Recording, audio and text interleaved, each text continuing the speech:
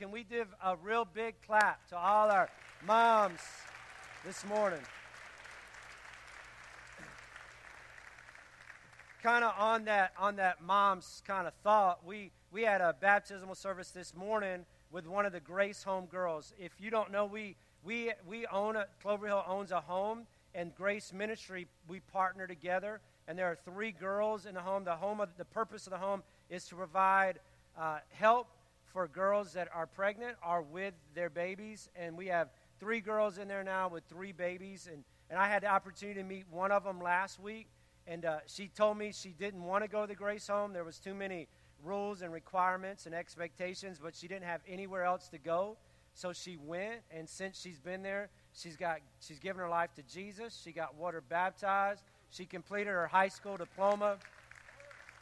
She has a job coming out where she'll be making $20 an hour. She's getting married to the baby's father in September. The path of her life has been radically changed. And this girl that didn't want to go is now grateful and appreciative for the opportunity she's had. So again, what a great ministry. Today I want to talk. I asked all the moms this past week, either on Facebook or on my text or my contact, of what is the most challenging thing about being a mother. And I got so many responses, and thank you for those that participated. And I just kind of lumped them together. And so many moms said these kind of things. One mom said, I feel like an ATM where all I get is withdrawals and no deposits. It's physically demanding, and I'm sleep deprived. Many said just the balance of the whole thing, home and work and school and their kids' activities. Many said of the insecurities that they feel. Have I done enough? I feel guilty, inadequate. Always feel like I'm not measuring up or second-guessing the decisions that I've made. Single moms are constantly saying how they just wish they had somebody to do it with, that it's taxing, and we can definitely understand that. Many said they're hurting watching their kids make bad decisions and allowing the consequences to teach them, that they can't jump in. That would do their kids more harm than good, and the kids are making decisions that are really ruining their lives. One lady said, I just hope I don't ruin them, feeling like I failed, letting go and recognizing that they're growing up and I can't protect them all the time, trusting the Lord with their future. And so I've dedicated this message today to all the moms. I think anybody can get something out of it. But if I had the opportunity to sit at your table, if you invited me to your house and I sat across the couch from you and you said, what are some advice? What would you tell me as a mom? These are the 4 things that I would say, and I would take it from Luke's gospel, and it's found in Luke chapter 1, verse 26. In the 6 months of Elizabeth's pregnancy, God sent the angel Gabriel to Nazareth, a town in Galilee, to a virgin pledged to be married to a man named Joseph, a descendant of David. The virgin's name was Mary. This is the first introduction that we have of Mary. We have no record of her spiritual vitality or her great potential or her ultimate wisdom. All we know is this little teenage girl, some yet think as young as 14, gets called on by Gabriel to do a great task. Not only is it Mother's Day, but we're in a series called Unlikely, and that's what God does. He uses people that, just like you and I, and all of us are unlikely, and he takes the ordinary and does extraordinary things through us. And so he came to this ordinary little girl named Mary and said, the angel went to her and said, greetings, you are highly favored. The Lord is with you. And again, 4 things, if I could tell you, if I could just talk to you, if it was just me and you, I would say, number 1, that the Lord is with you, that he's not left you nor forsaken you, that nothing can separate you from the love of God that's found in Christ Jesus, our Lord, that if you have a relationship with Jesus Christ, that he's for you and not against you, that he lives in you by the power of his Spirit, that he is just a prayer away, that he wants to help you and come alongside you. And some of you are saying, well, I don't feel like he's with me. For many, for maybe a handful, maybe more than I would even know, that today is not celebratory. Today is more remindful of a past that has been pain, that a child that has passed away, or a relationship with a kid that's dysfunctional. And you're sitting here today and you say, I don't feel like the Lord is with me. I just want to remind you of that that poem. You remember the Footprints where this lady, the story goes that she had just broke up with a boyfriend from a long relationship, and then she got struck with meningitis, and she was at the lowest place of her life, and she sits down and writes this poem. When I was walking on the beach and things were going good, there were two sets of footprints, and God, I'm grateful that you walked alongside me. But when things started going sour, there was only one set of footprints, and God, I thought when I needed you the most, you'd be there the most. Where were you? What happened? And she said, when you were going through that, that's when I was carrying you. And I want you to know this morning that God wants to carry you through your pain and your difficulty and your challenges. Here's what Isaiah said. Isaiah said, when you pass through the waters, I will be with you. We want to think, well, when I ride on the waters or when I walk on the waters, God will be with me. No, when you pass through the waters, I'll be with you. And when you pass through the rivers, they will not sweep over you. When you walk through the fire, and we like to say, well, when I'm warmed by the fire, God will be with me. No, when you walk through the fire, you'll not be burned. The flames will not set you ablaze. God is trying to reiterate and to remind you that He's for you, that even though you walk through the valley of the shadow of death, you need not fear because God is with you. Blessed are those who mourn, the Bible says, for they will be comforted. Our prayer for you this morning is that God will give you supernatural strength, that His peace that passes all understanding would guard your heart and your mind in Christ Jesus, that Mother's Day would not have to be endured, but that you're going to make it because of the presence and the peace that only God can give. And there's going to be a time again where you enjoy this special day. Maybe you've got little kids, toddlers running around your house, and you're just exhausted. You're not complaining, but you desperately need rest. I just want you to know the Lord is near. The Lord is with you. He's helping you. In fact, He said, come unto me, all who labor and heavy laden, and I will give you rest. He said that if you'll come to me, if you'll put your trust in me, if you'll wait on me, I'll renew your strength, and I'll help you to mount up with wings like eagles, and I'll help you to run and not grow weary, to walk and not faint. The Lord is near you, and my prayer that the same Spirit that rose Christ from the dead will quicken your mortal body this morning and give you divine energy and strength and a proper perspective that it's not going to be like this forever, but God's going to help you. Maybe you have teenage kids, and I got 2 older kids. They're young adults, and now I have a 17-year-old daughter, and so I know all about teenagers, and they can be trifling. This is what Mark Twain said. He said, when your kid turns 16, put them in a barrel and put a hole in the top of it. And when they turn 18, plug the hole. I don't recommend that, but it does make a little bit of sense when you've had teenagers. And I'm just praying for you that God will be gracious to you, that He'll give you patience, that He'll give you wisdom. That the Bible says, if any man lacks wisdom, let him ask of God. And God will give to all. He'll give it generously without finding fault. That means that you're a recipient for wisdom. And I'm praying that God gives you wisdom during those times where you don't know how to handle it or know what to do. Maybe you have an adult kid that has wandered, strayed, drifted away from God. Maybe you're disconnected with Him. And I'm praying for you today that God will give you hope, that God will give you perseverance, that He's not done with them yet, that their story's not finished yet, that God is that you think you care about their soul. He sent His Son Jesus to die on a cross for their soul. He cares about them. He's pursuing them. I'm encouraging you, don't lose heart, don't give up. Keep praying, keep going after God, because the Lord is with you. He's near you. Jesus, through Gabriel, came to Mary, and He said, hey, you're gonna have a child. You're going to be with a child, but I want you to know right out the gate, the Lord is with you. And then the conversation continues, and Mary was greatly troubled at this. I mean, why would I see an angel? And what's this task He's asking me to do?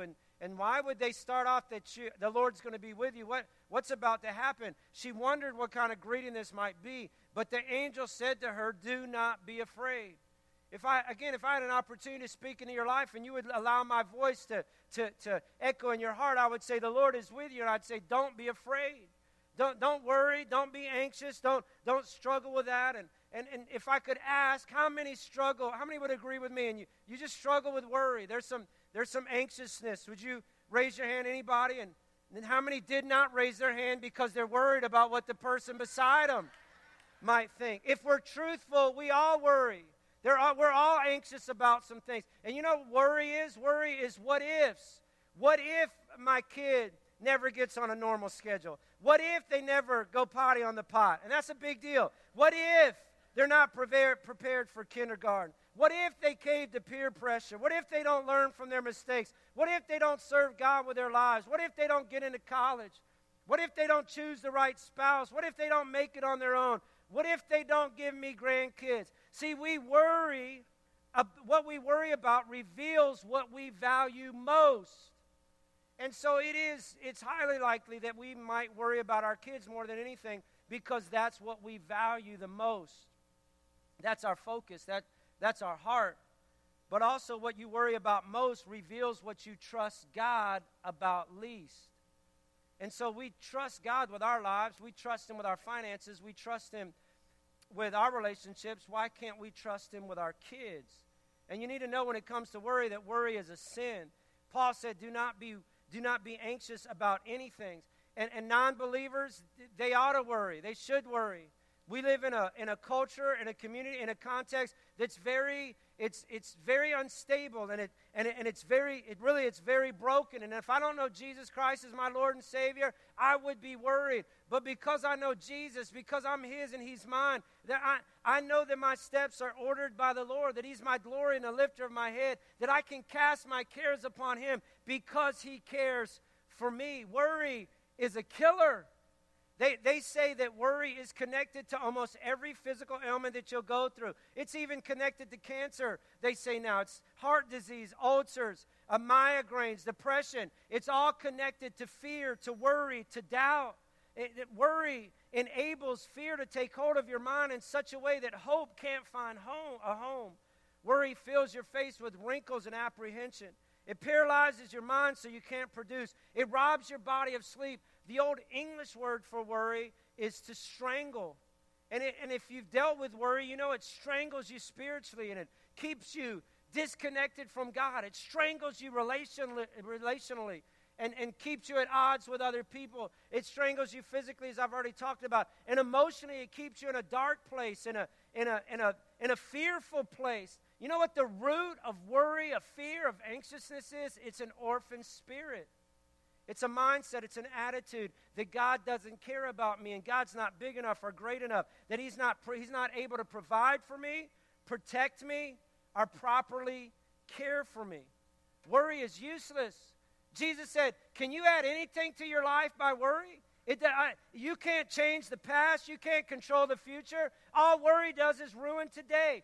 Worry is like having to go to the bathroom in the middle of the night. And some of you young people, you don't know what I'm talking about yet. It's coming. I'm not telling you that so you worry and you're fearful. I'm just saying, Pastor, be more positive. I'm positive there's going to come a time in your life where you don't make it through the night without having to go into the bathroom. And it's a terrible feeling. You wrestle with it. You think about it. Should I get up? And you try to wish it away, and you try to think it away, and then you're afraid you're going to wet the bed, and then so this is what I found. As soon as I got to go, as soon as I wait, just get up, go to the bathroom, take care of business, and get back to bed so I can finish my night's sleep. It's just like worry. You can hang on to it. You can wrestle with it. You can think about it constantly. You can say, well, what I do, how am I? Or you can get up. You can go to God. You can cast it to Him. You can give it to Him and say, God, you're in control. You're the leader of my life. I'm not going to worry about this thing. I'm going to give it to you. Worry is like a rodent. Here's what I mean by that. There's a story of a pilot who was going across the country, and it was one of those smaller planes, so I had to stop about every 2 hours. His next destination was 2 hours away, and he heard what he thought was a rat chewing on some cables, and he got worried. In the control compartment, the trunk, the hood of the airplane, or whatever airplanes have, cockpit. I don't know if it was a cockpit. That'd be his toes. I mean, where the controls are. He was in the engine box. Is that maybe okay? You don't know either. It was something, and this rat was chewing on these vital cords. And so he got worried, but he started to think. And he said, well, I know rodents are meant to live on the ground or under the ground, and maybe I can climb to such an altitude that where he won't be able to breathe. And so he took that plane up to 20,000 feet. And surely enough, after about 2 minutes at 20,000 feet, the noise stopped, and it went away.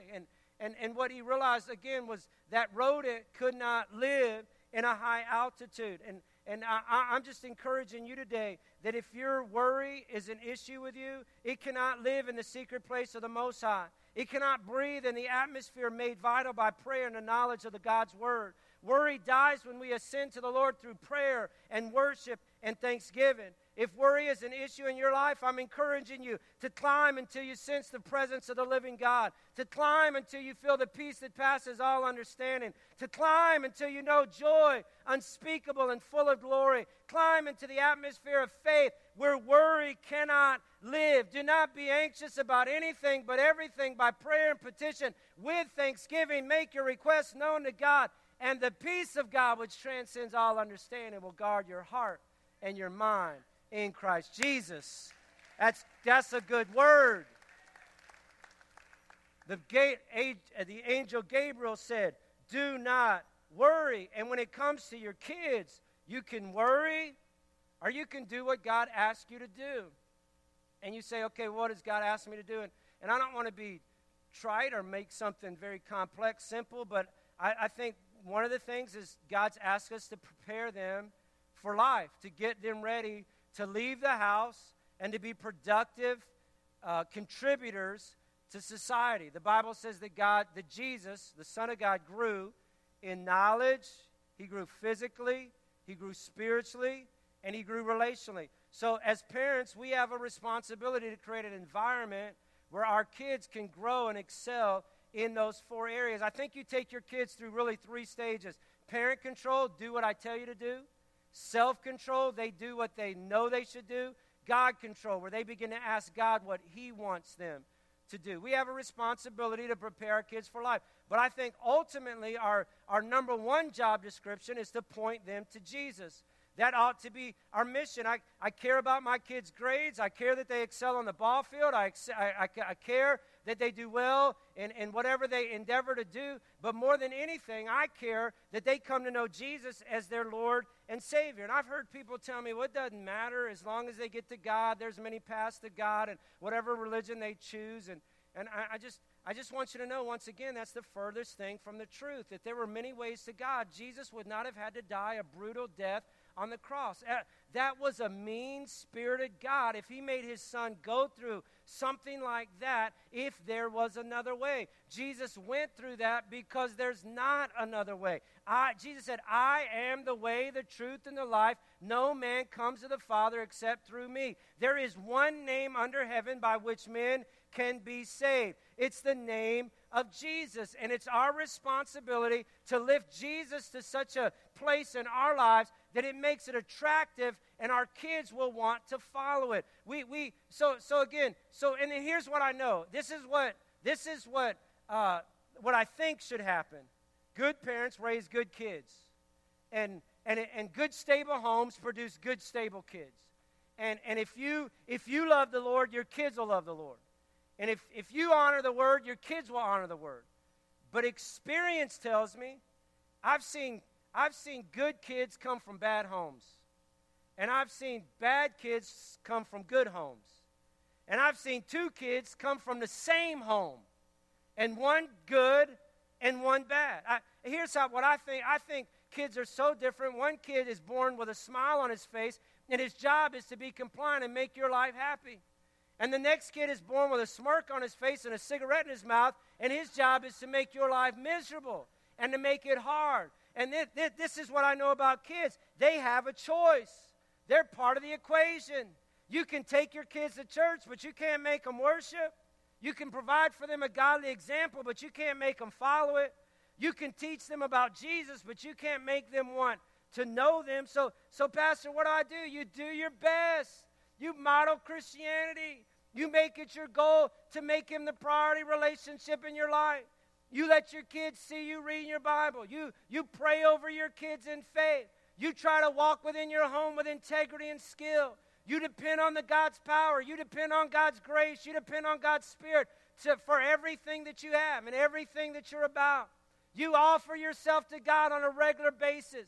You commit your way to him. You surrender to His will. But ultimately, we have to trust God that he's going to take care. And I'm telling you from experience, I can't tell you the number of times I've told Angie, have I ruined my kids?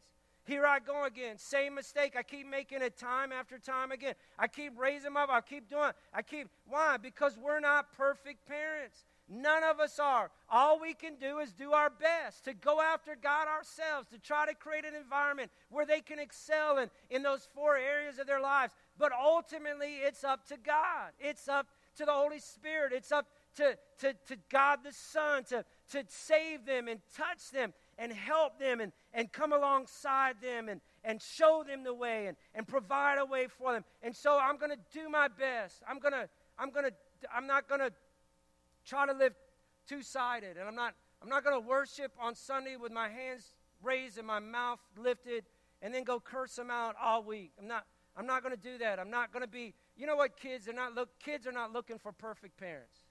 They're looking for parents that will love them unconditionally, that will set boundaries that will keep them safe, and that will have the humility to admit when they're wrong.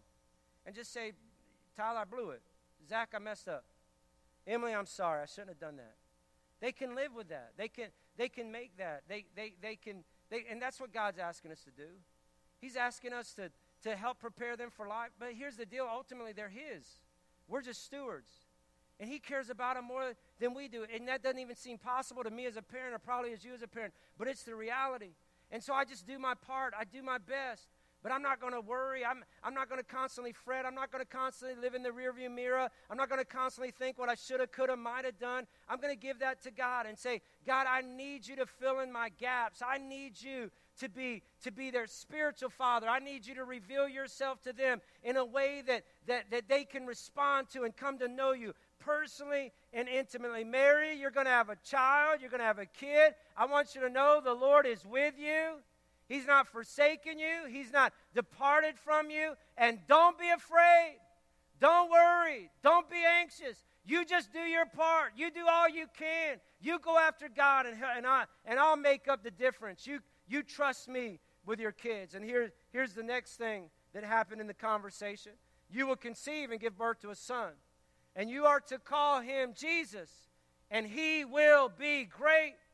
If I could come into your living room, I would tell you, hey, the Lord is with you. Don't be afraid. And don't see your kid through the eyes of what is, but see him through the eyes of what could be. In your kid is potential. There's possibility. There is a seed, a God-planted seed of destiny and purpose. And it might not look like it on the outside, but I'm believing that he is great. We're going to see through the eyes of potential is not what he's done. Potential is what he has not yet done. When the Hebrews saw Moses, they saw a selfish murderer. God saw the author of the first 5 books of the Bible. When the others saw Peter as a rash, impulsive fisherman, God saw a rock upon which he would build his church. When others saw David as just a shepherd boy, God saw a giant slayer and eventual king. When others saw a young girl, a teenage girl by the name of Mary, God saw the girl that would carry the Savior of the world. When others saw a nerdy Pharisee named Paul, God saw the author of a third of the New Testament and a planner of the New Testament church. If I could speak to moms, if I could speak to dads, I would say he will be great. If I could speak to kids today, I would see, we see potential in you. We see possibility in you. You are fearfully and wonderfully made. God has a purpose and a destiny for your life. And I'm praying and I'm believing that you're going to tap into his will, that you're not going to settle for anything but his best, that you're going to go after God with everything that you have, and that God does not want to hurt you. God has come that you might have life and have it more abundantly. And we're praying that you'll find abundant life in the presence of your Heavenly Father. He will be great. Here's the next and the final part of this story. It's all found in Luke's Gospel, chapter 1. How will this be, Mary asked. I'm just a virgin. And the angel answered, the Holy Spirit will come upon you, and the power of the Most High will overshadow you. So the Holy One born will be called the Son of God. Even Elizabeth, your relative, is going to have a child in her old age. And she who was said to be barren is in her 6th month. For nothing is impossible with God. Well, my kid is far from God. He doesn't want anything to do with the Lord. Nothing is impossible with God. Well, my kid got a negative report from the doctor, and they say they're going to be like this forever. Nothing is impossible with God. Well, my relationship with their father is so distraught and it's so dysfunctional. Nothing is impossible with God. If I could speak words of hope into your life and into your heart, that nothing is impossible with God, that God's not finished, that God's not done, that He is active, that He's on the move, that He's on the work, that nothing is impossible with God. I've got a brother that's 4 years older than me, and we were raised in the same home. I have a great father, a wonderful mother. They taught me the things of God. I am so fortunate, so blessed. I count it such a privilege to have grown up in such a loving, caring, godly family and home.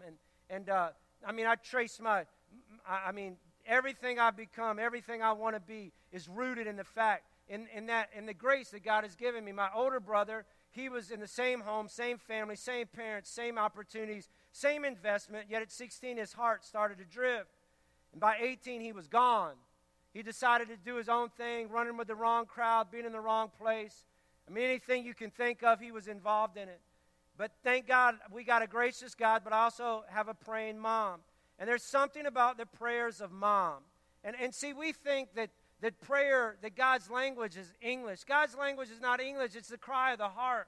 And there's something about the cry of a mom's heart. Because when a mom goes after God for her kids, there's passion, there's fervency, there's persistence. She's not going to let go. And for 5 years, my mom cried out for my brother. God save him. God help him. I've done my best, and obviously my best wasn't enough. I need you to intervene. I need you to make a way. At 22 years old, he was sitting in his driveway, getting ready for work, about to pull out the driveway for work, not even thinking about God. And his testimony, when I asked him what happened, this is what he told me. He said, Stan, it was like the Holy Spirit came and sat down right beside me. And he said, what are you doing? And my brother responded, he said, I'm ruining my life. I'm turning away from everything that I know that's true. And I hate it. And he had a conversation. There was this dialogue with God. And God said, I can forgive you. And so in that, I won't belabor you with the details, but on that driveway, in that truck, my brother surrendered his life back to Jesus. He confessed Jesus as his Lord and Savior. 30 years later, he's in a church this morning worshiping the same God we're worshiping, going after the same Jesus we're going after. Why? Because in the grace and the goodness of God, but also because of the fervency of a mother's prayer. Nothing is impossible with God. That's what it's supposed to say. That's not what it does say. That's what it's supposed to say. Nothing is impossible with God. If I could sit in your living room again, if I just had you one-on-one, if I could just talk with you and say, Pastor, what would you tell me as a mom, a young mom, a hurting mom, a mom of a teenager, a mom of an adult mom that they're ruining their lives? I don't know what to do. This is what I would say. The Lord is with you. His name is Emmanuel, which means God with us. And if you don't feel like it, I would tell you today, it's because He's carrying you, because He's walking with you. Don't be afraid. Trust in the Lord with all your heart and lean not on your own understanding. In all your ways acknowledge Him, and He will direct your paths. He will be great. Don't see them as they are currently, but see them as they could be.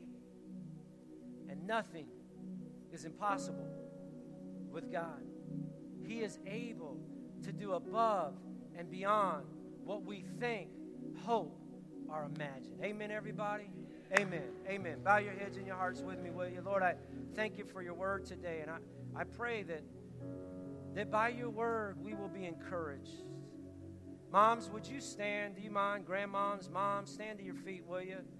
We want to pray for you. We want to take a moment to pray these words of Gabriel that spoke to Mary. Husbands, kids, if you're around your mom, would you stand and put your hand on their shoulder? And let's pray together. Lord, we thank you for our mothers. We thank you for those that you've put in our lives to raise us and to love us and to help us. And God, I just pray that they'll know that they know that they know that you're with them, that you're for them, God, that you've not left them to their own, but you are their very present help in time of trouble. Lord, I pray that fear and anxiousness would be lifted and that faith and joy would flood their heart today, that that they would not be afraid, that you would give them what they need, and you would come alongside them, and then they would trust you. Lord, don't let them live in anxiousness and worry and doubt. Free them from that in Jesus' name. Lord, I pray that they will see us, their children, not as we are, but as we could be. Give them eyes of faith. Lord, I pray that they'll be reminded that nothing is impossible with you. That nothing is impossible with you. Bless them, Lord. Keep them. Help them. In Jesus' name. Moms, will you do me a favor and do those around you a favor? There's nothing like a mom's prayers. Nothing like it. Would you put your hand on your kids, on your spouse, and would you pray over them? Would you just take a minute and pray for us? Ask the Lord to help us. Ask the Lord to lead us and guide us.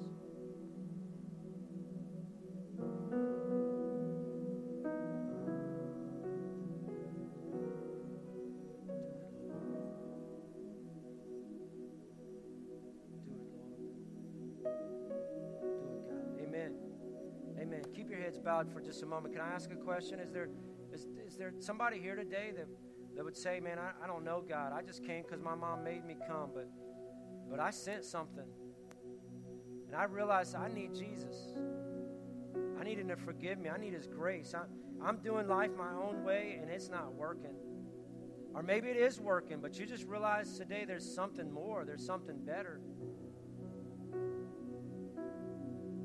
That voice is the Holy Spirit, and I would tell you today is not, if you're hearing you're not good enough and you can't be forgiven and your past is too bad, and this is just about your mom, not about you, that's not the right voice.